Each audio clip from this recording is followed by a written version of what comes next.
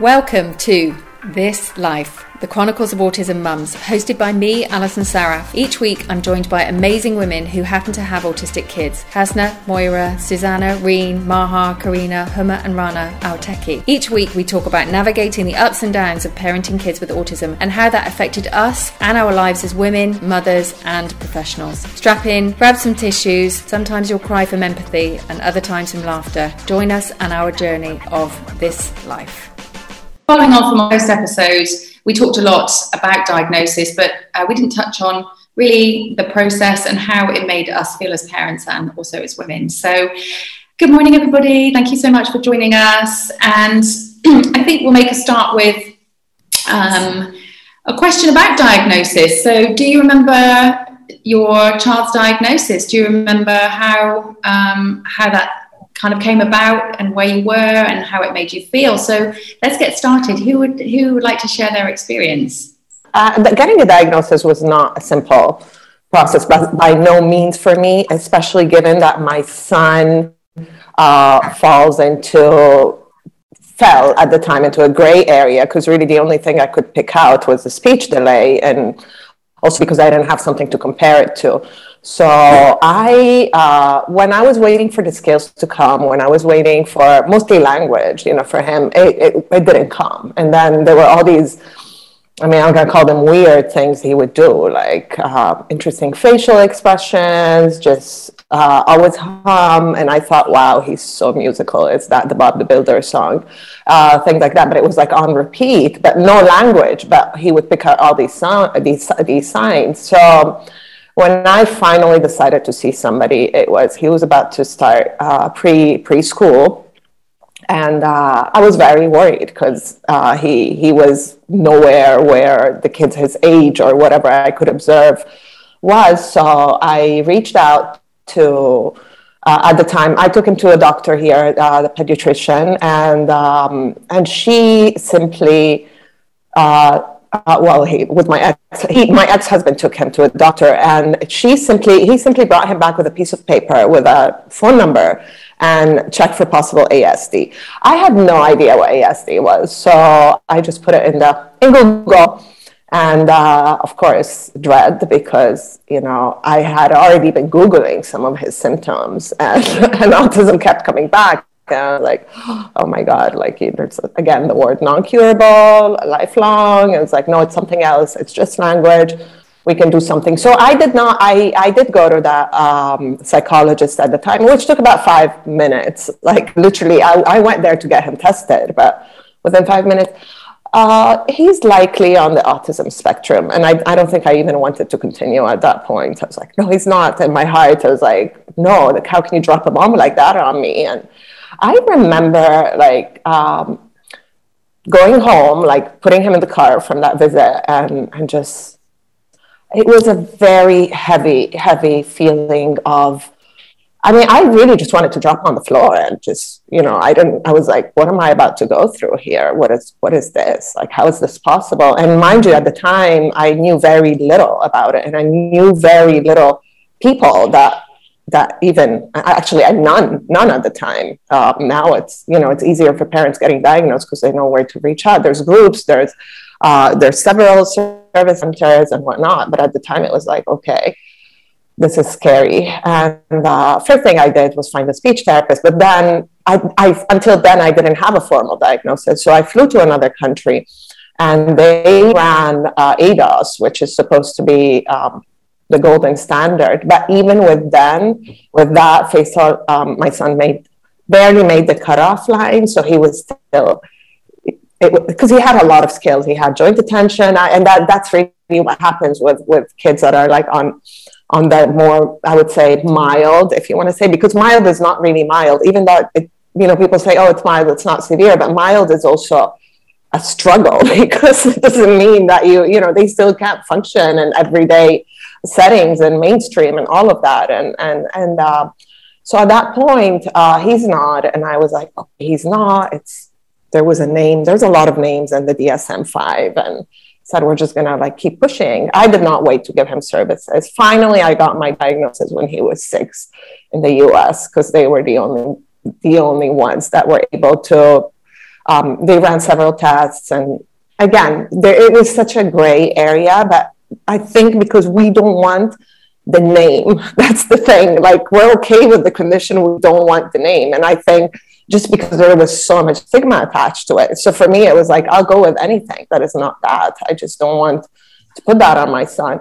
And I mean, eventually from then on, I kind of made peace with it. And when I started embracing the ward and the diagnosis, I think I was really able to live a better life, let's say. Of course, it wasn't that simple. I mean, it took many years to finally embrace it. But that's what diagnosis felt like. It really did feel like a tragedy, I have to be honest. It was a very difficult news to take in at the time.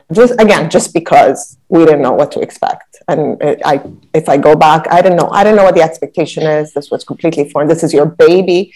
It's 2-year-old. You know what I mean? What do you mean his life just began? You know, does he get a chance at life? And these are all the thoughts that were coming through my head in that period. Karina, how was your diagnosis? That's great. Thank you, Hasna. How did it make you feel?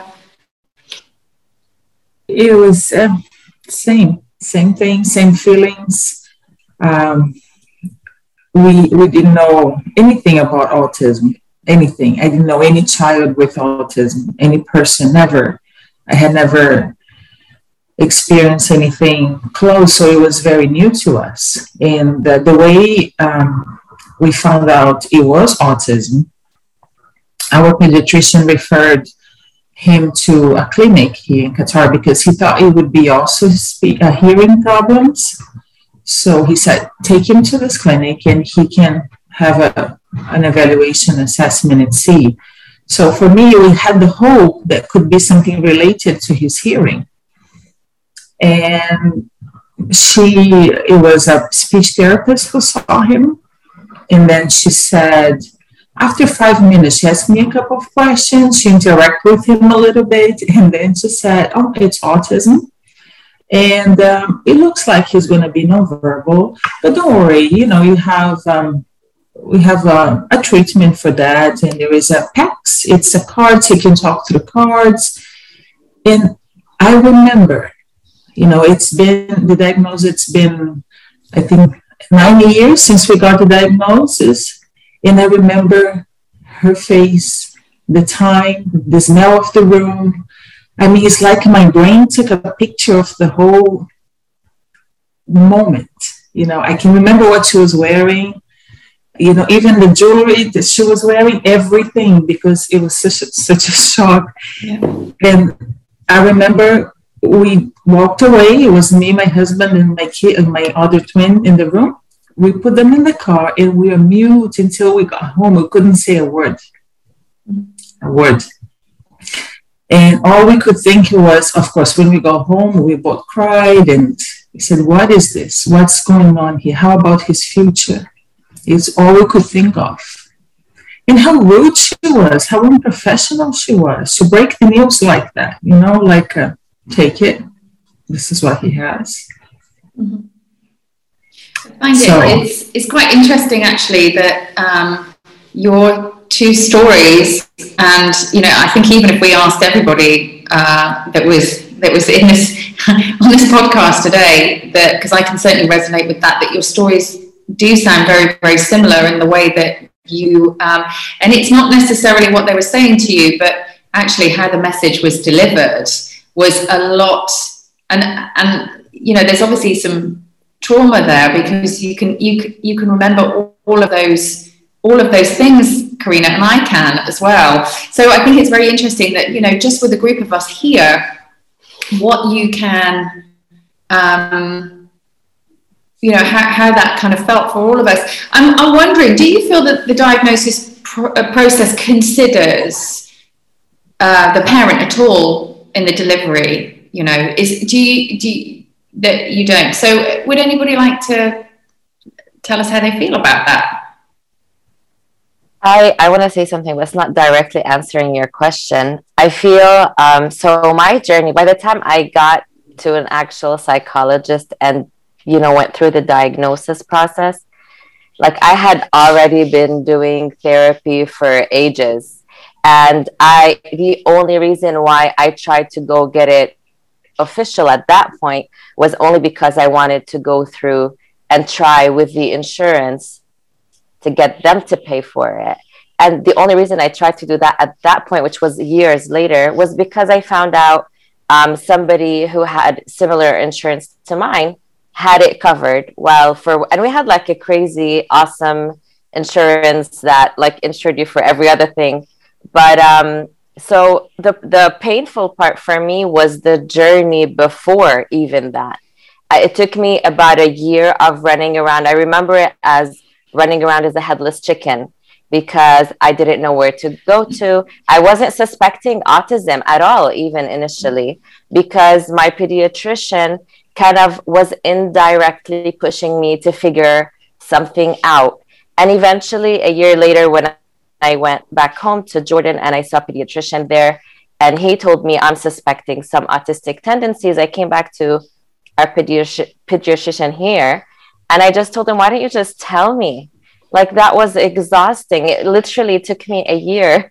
And he just kind of told me how he had horrible experiences talking to parents about this. And so that's why he kind of kept indirectly pushing me to figure it out.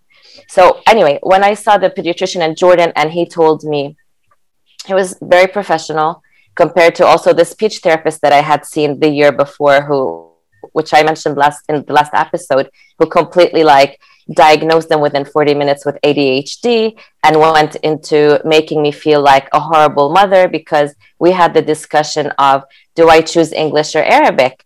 And at that point, Victor was speaking some words and they were in English. And he made it seem like if I choose English, I would kind of be taking the easy way out. And if I choose Arabic, it would be more difficult. But in the long term, since we're Arabs, that it would be better for him because, you know, this is where we live, basically. And so like going back to how I was feeling, because like I remember in his office, I was kind of like in shock. And it is trauma. It's definitely trauma. I remember, it might be a silly story, but where Victor was trying to play around because he's bored of the conversation, obviously, and went and picked up the landline to play with the phone. And he basically yelled at him. And I know he probably thinks it's his like ABA thing, but he kind of like yelled at him and he's like, see, and then Victor started crying and came over to me to hug me. And then he was like, why are you hugging him? Did he do anything that deserved a hug? Like kind of like he's like, you know, he went very, very hardcore with, you know, you need to, if we're going to do it in Arabic, you need to remove him from any place that is not speaking that language. If his nursery is in English, you need to pull him out. If your friends are only speaking English, find new friends. Like he went very kind of like extreme. And it was like, oh my God, like, what am I going to do? It was terrifying. But like, that was the first experience with the first person. Fast forward the 1 year of trying to find out where to go and what appointments to do and all that. And when I did get an appointment, which I had to wait 4 months for through the public healthcare system, the doctor who saw him actually said, I don't think there's anything wrong with him. Because again, like Hesna said, he's kind of on the milder end of things.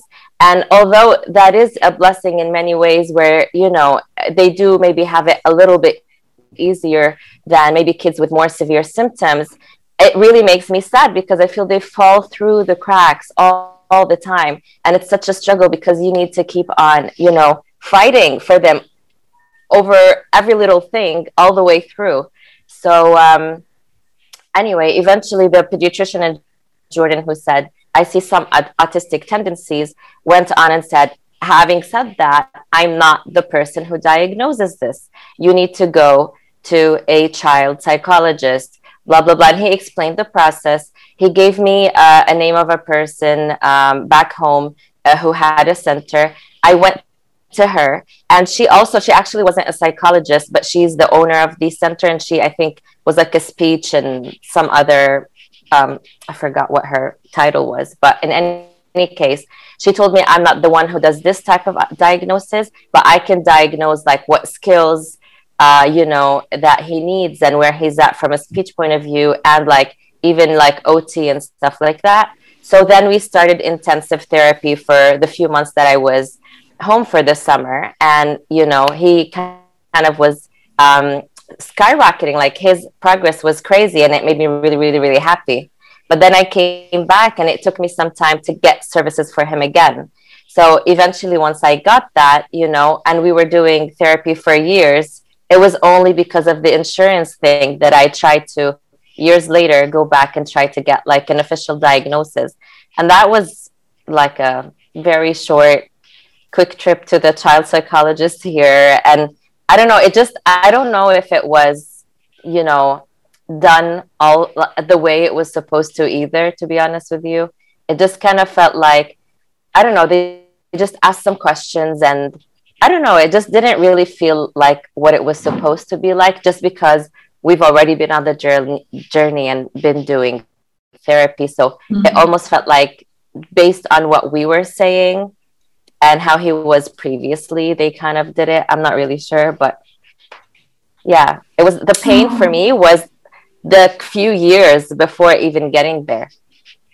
Yeah, it's interesting, isn't it? And I wonder whether or not our fear is related to a diagnosis. You know, I wonder whether or not, you know, what is that stereotype that we fear so much about autism when we don't know about it? Like, we know the word autism, but before you're in this, on this journey, you know the word autism, but why do we relate it to negativity? What do we relate it to? Because we know so little about it. But it's interesting as to why we relate that to, you know, that negativity. Negative connotation. Exactly. Yeah, Maha, what do you feel about that?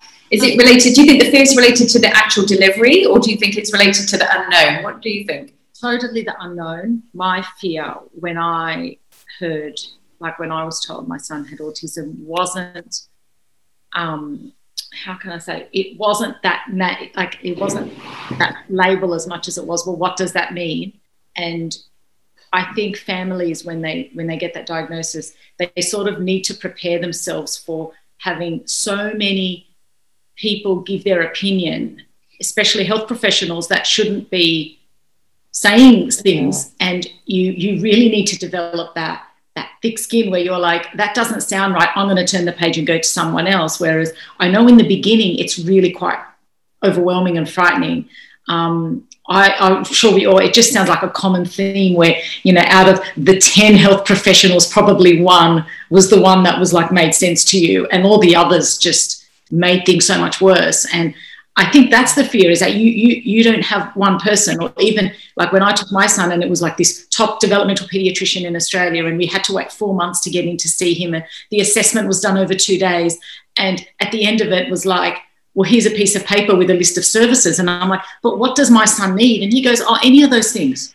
And I'm like, but again, this spectrum is so vast. What do I work on? And not even this developmental pediatrician could tell me. And he's like, oh, put him on fish oil. Okay, so what type of fish oil? What? And he's like, oh, yeah, just anything you can get. I'm like, what world am I in right now? Like, it was just not having any information. For me personally, I didn't have that, oh my God, my son's got autism. Like my grief was like taking a Band-Aid off slowly. Like I started with, okay, what do I have to do? And as I was going along, every now and then you'd get this, this feeling of grief of what's going to happen to my son? What's going to, how bad is this going to get? And then I just go straight back into, okay, what do I have to do? And the problem is what do you have to do? No one is telling you what you have to do. You're sort of going into this blindly going, I have no idea, but I know I'm the one steering the ship. Especially the mums tend to be more the project managers in all this. They're the ones, our husbands or our partners are usually the ones saying, okay, what do you need from me? And we're the ones making the choice. And all of that, I think, is so, I think that's the stress. If you have a child with a condition where, you've got to set, say, for example, if it's diabetes or it's something, of course, that's difficult, but there's a process you go through. There's a blood test you take, and there's a quantitative measure of what your child has. Whereas with our kids, we don't have that, and we don't have any idea what's going to happen. I remember my pediatrician also said, I don't know where he got this statistic from. 10% of the kids fall off the spectrum at like age 7. And I was like, I'm going to be one of those 10%. My son's going to be in that 10%. I have found absolutely no statistic saying that 10% of kids. I feel like 10% of kids just weren't diagnosed properly or whatever. Like, you don't know where that statistic comes from. So you get all this information and you're trying to process it all.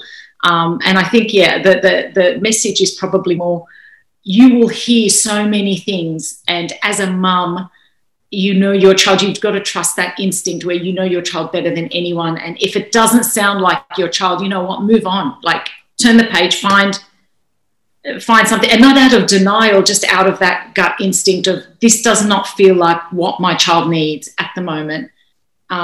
So that would be my... Yeah, I think, thanks for sharing, Mahan.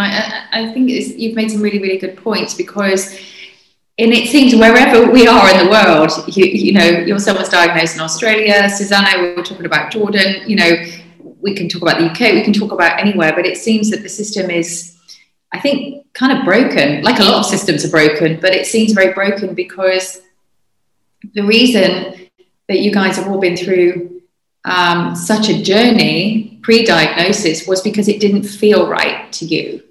And I think that we can all say on here today that we've all been through that same process, because it didn't feel right. The delivery wasn't right. It didn't sound like your child. And even though you knew something was up, the information that you were being given didn't fit correctly with, how you felt. So I think it's always, you're just constantly searching for answers. So with that being said, Moira, what did you find the most frustrating thing about the diagnosis process for you? What was, and then we can talk about, after we hear from you, maybe we can start thinking about what we feel how the system can benefit, what we can make as suggestions to help parents, but also to help, make suggestions as to how delivery can be improved from a professional perspective. But, what was the most frustrating thing for you?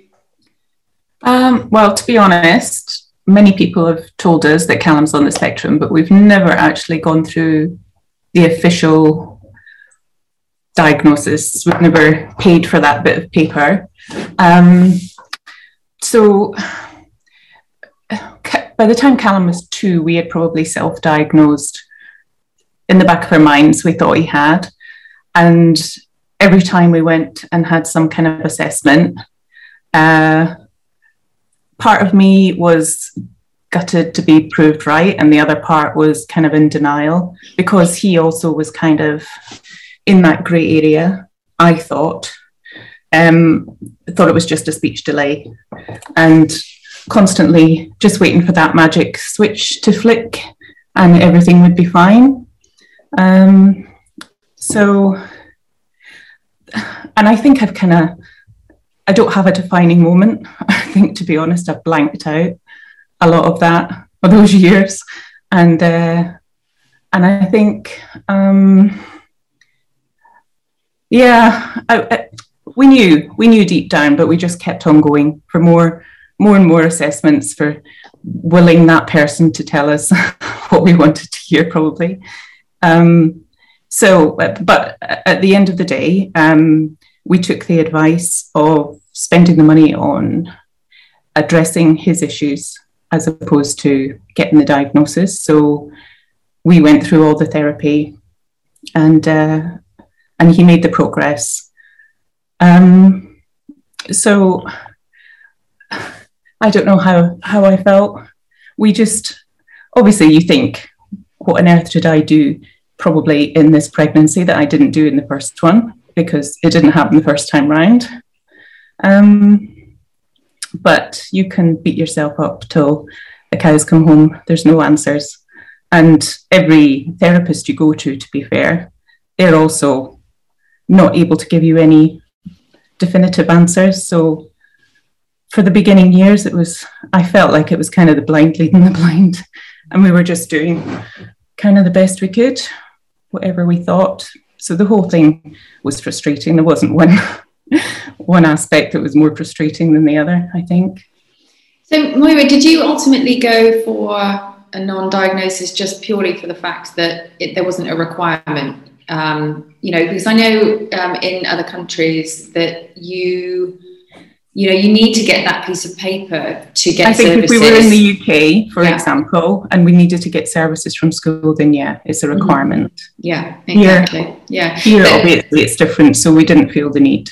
And I think that we can all agree that with diagnosis or no diagnosis, if you are seeing professionals regarding speech therapy, occupational therapy, the treatment would be exactly the same. So those therapies would be the same if you had the diagnosis or you didn't.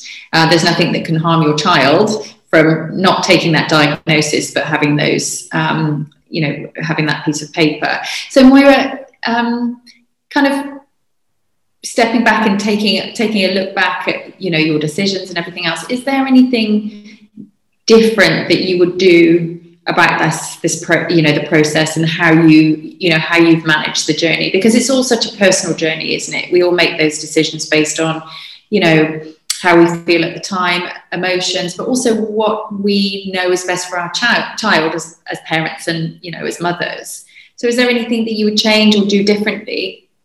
Well,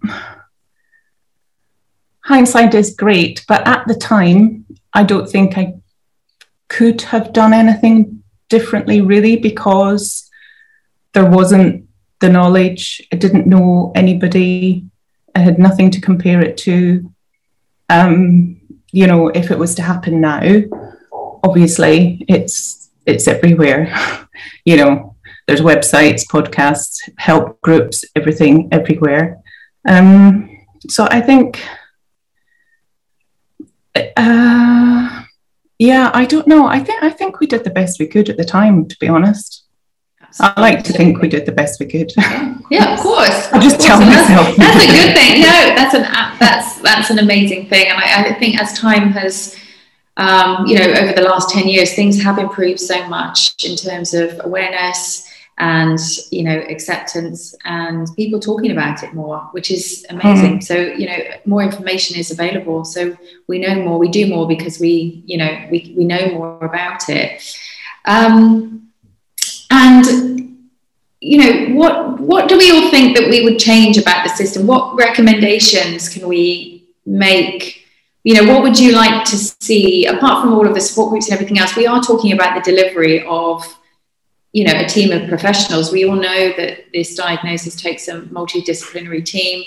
We know that in order to get insurance or whether or not to get statemented or write an IEP if you're in other countries and so on and so forth, we all need to get this piece of paper.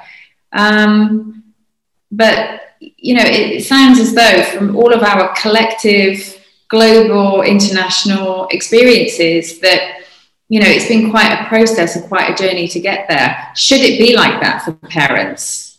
How should it be like that? And how can we suggest that we improve that, and how can we make it easier on parents? Because ultimately it's tough. It's a very, very tough and, just a journey that you don't really want to be on. So how can we make it easier and better and more positive? Because we're all talking about inclusion now, we're all talking about the world being more inclusive for our children. And it starts there. It starts with the diagnosis. And, if we've got professionals that are not considering that, then that's where it should start. So how do we all feel about that? I don't know how health visitors in the UK are positioned now, but I feel that if mine had been more knowledgeable, she could be the one who would have guided me through a process. And I think it's just such a struggle in the UK because of resources and the amount of people needing to go through the process. It just takes so long. So I don't know if that's anything we can do. It's a government. But also it sounds to me like, all of our experiences collectively were based on not just the information that was being delivered, but how it was delivered and with the confidence that it was delivered with. It's kind of like such a grey area. And it seems, people are too worried. Even Susanna's case, they were too worried to say something, say something wrong. So that's what I would say. Like, I think physicians, regardless of whatever experiences they've had, like they should be required to deliver that news if they're seeing it. Like it's not an option of whether, you know, I'm trying to nudge you slowly in whatever way, you know, because that was a whole year. Like if I had known, that was from the age of about 2.5 till 3.5. That's like prime time for early intervention.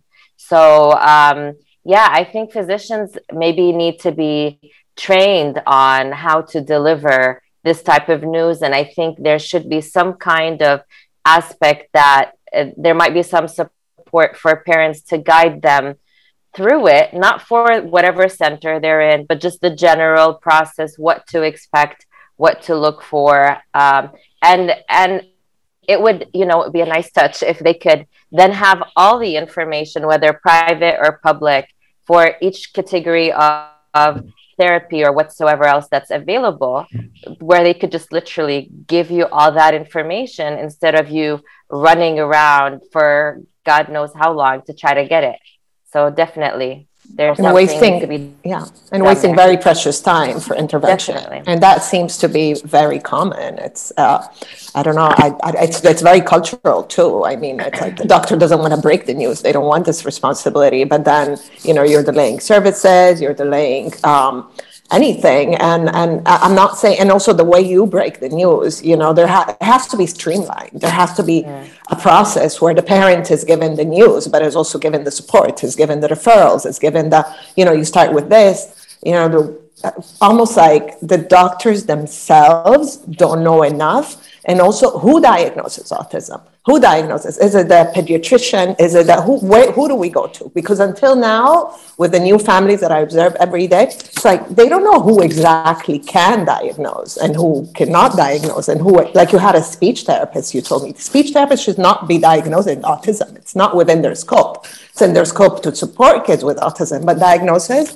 is not in the scope of a speech therapist. He diagnosed him with ADHD, not even autism at the time. And he's not diagnosed, but he doesn't have an ADHD. There you go. And he was only 2 at the time. I don't think you can diagnose ADHD at that point, which of course I didn't know that then, but I think they need to be like at a school age. Yeah, so definitely an interesting experience. Heather was diagnosed around 2.5. He was the only child. He was the firstborn, and we had just moved to a new country. So, and I wasn't interacting with a lot of people, and I knew something was off, but I thought that, maybe he's just taking time growing up. You know, he's just.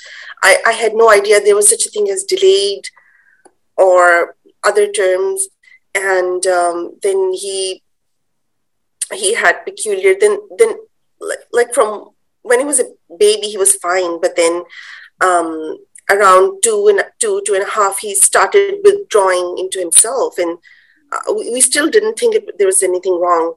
But then his pediatrician pointed it out that, he might be autistic. And I was like, okay. I wonder what is autism, you know. She was like, he might be autistic, just have him checked. And we had no idea. We thought this, I remember my husband saying, we can fix it, you know. So we had no idea what journey we're going on. In a way, I sometimes think maybe it was a blessing, because it didn't come as a big blow to us. We were just sort of eased into it. And slowly when we read about everything, we came to realize that it was a lifelong thing. So basically that's how the diagnosis was given to us by the doctor. And then later on, as the other people in this group said, that it's there were not a lot of services available. We had to do a lot of research and find therapists on our own. We were lucky that we found some really nice ones, and they worked privately with my son. It was very expensive. The insurance doesn't cover it. So at one point we had emptied our bank accounts, paying for therapy. But then I think we had faith that it'll somehow will, because we were just thinking this is important. These are the years, because that's what we were hearing, that initial few years, that's the time when they need the therapy the most. So we were just focused on that, and then I think that's what our life became for those number of years. That's all that went on in our lives: the therapy, the how he's improving, the assessments. We got I think a couple of assessments done. I think there wasn't anyone guiding us. We even went to England to get an assessment done, and now I think about it, that maybe it was not. We didn't have to do that. Like, we paid £4,000 for just 1 hour session, and I was thinking, wow, that's a lot. And nothing happened over there. They just told us, yeah, your son is autistic. So it's just a confirmation. Yeah, that's it. Yeah. Yeah, but that's how it is for people who come outside the countries. Rates are different. So anyway, so yeah, that's how our initial journey was. Maybe for a long time I was not in denial, but sort of not detached also. Like, I just feel that maybe I was just standing somewhere and observing also this, and while I was in it also. So maybe that sort of cushioned me from the shock. And I didn't go through any, it didn't affect me as greatly as it should have. I don't know, it just cushioned me. So I'm grateful for that. Do you think your body had a kind of built-in coping mechanism? It was just your body and your mindset, your way of coping with, a situation that you didn't expect and something that you didn't know about? Yes. It's just, because I didn't want to, I cannot function if something is, in the severity of a situation, that, this is something very serious and it's life and death. And I can't function that way. So I just, taking one day at a time and just making light of the situation and seeing humor in all of that. Like my son, he has a really dark humor, example A behind me. So it's just, I just take it as it goes. It's funny, and I'm embarrassed most of the time by his antics, but it is what it is. So we just take it how as it comes. I think it's lovely. That's what the approach has been. I think it's lovely. And I wish I had a little bit of that. I took it. I think all of us had, it was, even though I was going through massive depression, but I think all of us, what we share in common is that we were still getting the work done. We did not wait a day, so this is, I think, something that, we're dealing with grief, we're dealing with, in your case, you were cushioned, as you say, amazing. I wish I had, I developed it over time, almost like, how do you say, self-protection mechanism. And, hence when my second son, it was very different, but also because we know so little. But having said that, Alison, you had also a tough experience getting a diagnosis, and I think we should hear about it. Can you tell us more? Yeah, I think my experience probably on the trauma scale was probably exactly the same as everybody else's. So I doubt very much, unless you've had a very exceptional experience, then if we polled all autistic parents in the world, then they would probably, wherever you are from, I would absolutely be sure that everyone has this level, because there seems to be a lot of confusion around, there's not a clear path for us.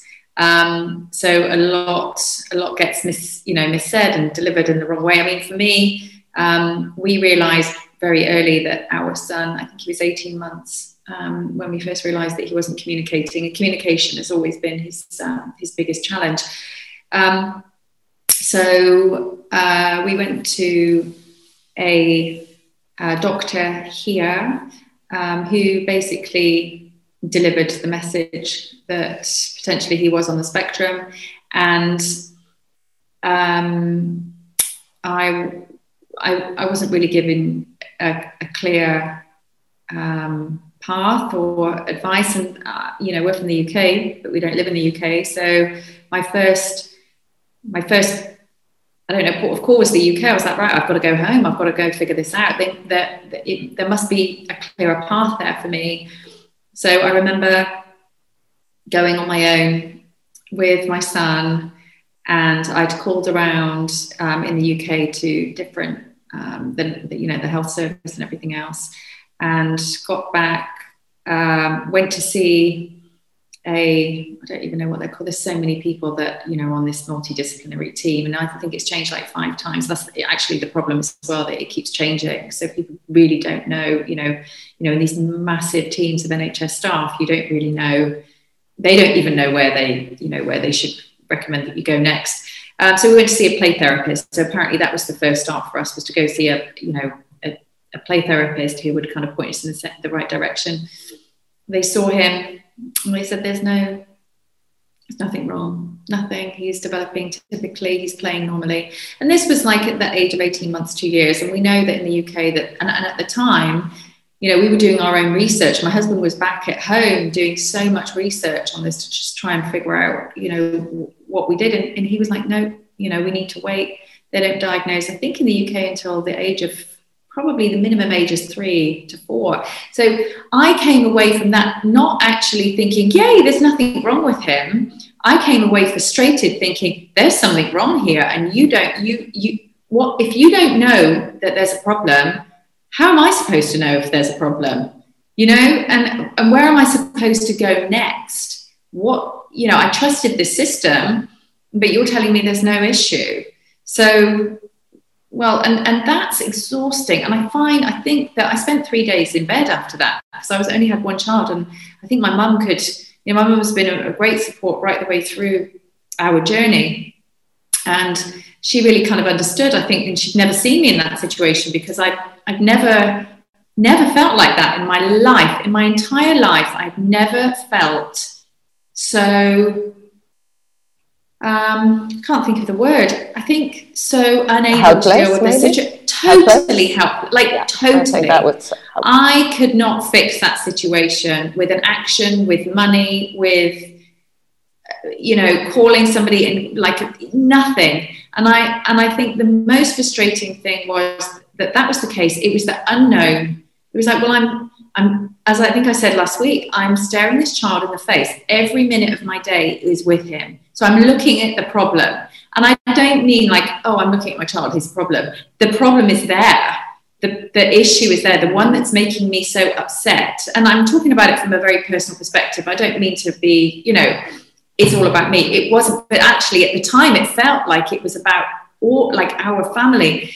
How can we possibly make these changes to get this right? Because ultimately, I think at the start of a diagnosis, you just want to fix your child, which is not right. But at the time, that's all you know. We didn't know anything about, acceptance and inclusion and all of that. We're just trying to make this child, like our other child, develop typically. And when you don't know where to start, you don't get any positive feedback from professionals, but there is something wrong, then I think you just go into crisis mode, because it's just a very dark place. It's a very horrible place to be. And I really don't wish it upon anybody, and anyone that I meet now, just because of the work that we do, who's in that situation, because you can see, and it affects people in so many different ways. And I wouldn't wish this upon my, at the time, my own worst enemy, because I think it's just a horrendous place to be. You know, you're just at the start of the journey. You're in that grey area. Yeah. Exactly. It's awful. I mean, now it's totally fine, but now I can look back and think, okay, well, you know, this is where we are. We have good days and bad days, but we do with all of our children, and it's fine because we know what we know now. Exactly. And I think, Alison, just to say, that's the thing, is that is for us, our journey started off with a big shock. Is this something that can be, you know, fixed? Is this something that professionals need to take into account? Because like, you are shocking these parents into grief. Yes. And they have this crazy long journey ahead of them. Is this the way to do it? And also with what we know today, 10 years on, I mean, we're all kind of, let's say, grateful for our journey, because we were able to like pivot and you know, just make the best out of it.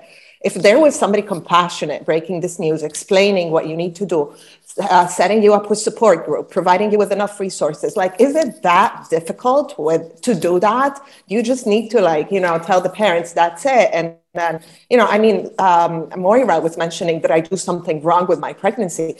You know, this is so common for us to like self-blame and to say, what did we do? Did I eat the raw fish or you know what I mean? Like, that's how bad it gets. Like, I kept wondering, what did I do to cause this? What did I do? Was I depressed during my pregnancy? Was I, you know, which I was. But I mean, that's the thing, is that nobody is breaking this down in a human way, where you're thinking, this is a parent and this is a baby, you know, nothing more, like, there's nothing more painful than, you know, it would have been less painful if they gave me news about myself, but then this is your baby. So I think until today, I feel like doctors, whoever, are not taking this into account. Like, there needs to be, when you drop news like that, you need to have a whole support system ready to go along with that. Has this been the case? I feel like it's not. And then, and I think that's bottom line, is as mothers, we have this intuition. I think all of us have said, we knew something was wrong, and the physicians were saying, no, we knew. If you know, I think that's, nobody knows more than you. I remember a friend telling me, you trust your gut, keep looking, because you feel it, you know it. As a matter of fact, that was the case. But how much time was wasted in order, and don't forget, parents don't get services. In most countries, they don't get services until they get a referral or whatnot. Is it okay to waste that precious prime time, as Susanna said, where we can get our kids into something? So a lot has to change in the diagnostic process. Totally. So thank you very much for joining us all this morning. It's a really interesting topic. We'll be back next week with another episode. And please visit learnautism.com, www.learnautism.com, for more information about diagnosis. It's very important, actually, that I mentioned this morning, because there are a lot of parents searching for information, and it's a really, really great resource. So learnautism.com, go check it out, and it can help, and the aim of it is to actually help a lot of people on this journey and on this path. Thank you so much, and we'll see you next week.